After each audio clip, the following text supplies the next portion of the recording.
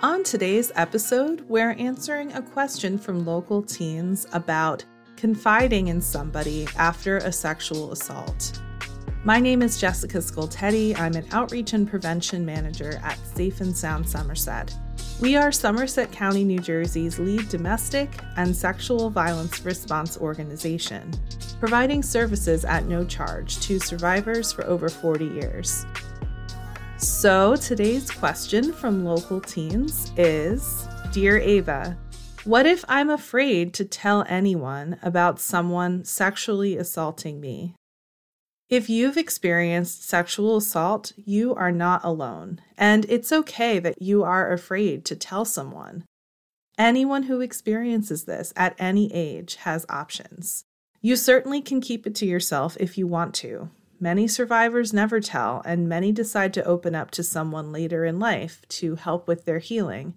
It's totally up to you what you want to do. Before we make some suggestions for what to say, some teens ask us this: who can I talk to? We recommend going to a trusted adult. Some examples of this are a parent, an older sibling, family friend, teacher, counselor, or coach. If one person doesn't believe you or support you in the way you're looking for, find another trusted adult. You can also tell a friend who's around your age, but keep in mind that another teen might not know about the resources and services available.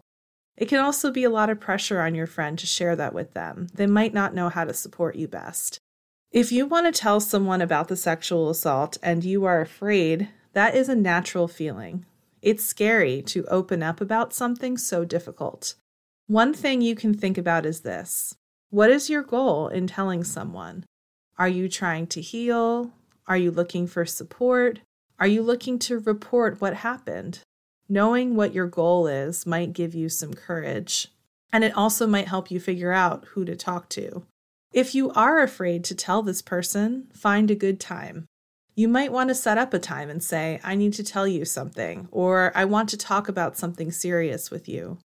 Knowing that it's coming might help to give you the courage. If it still doesn't feel like the right time, that is okay. You can come back and try again.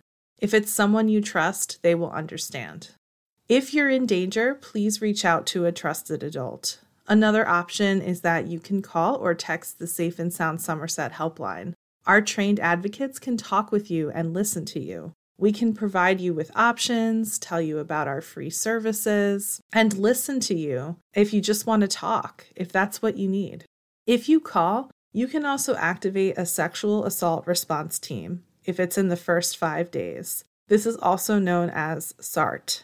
You don't need parental permission if you are 13. Listen to our previous episode about SART for more information. The helpline advocates can also work with you to help prepare how you might talk to someone about what happened. You could role play telling your parents, for example. If you want to report a sexual assault, you can go to the police. There is a statute of limitations depending on where you live. This means that there's a time limit that someone can pursue legal action. And this changes depending what happened and how old the victim or survivor is. If you have questions about the New Jersey statutes of limitations, there is information online at njcasa.org,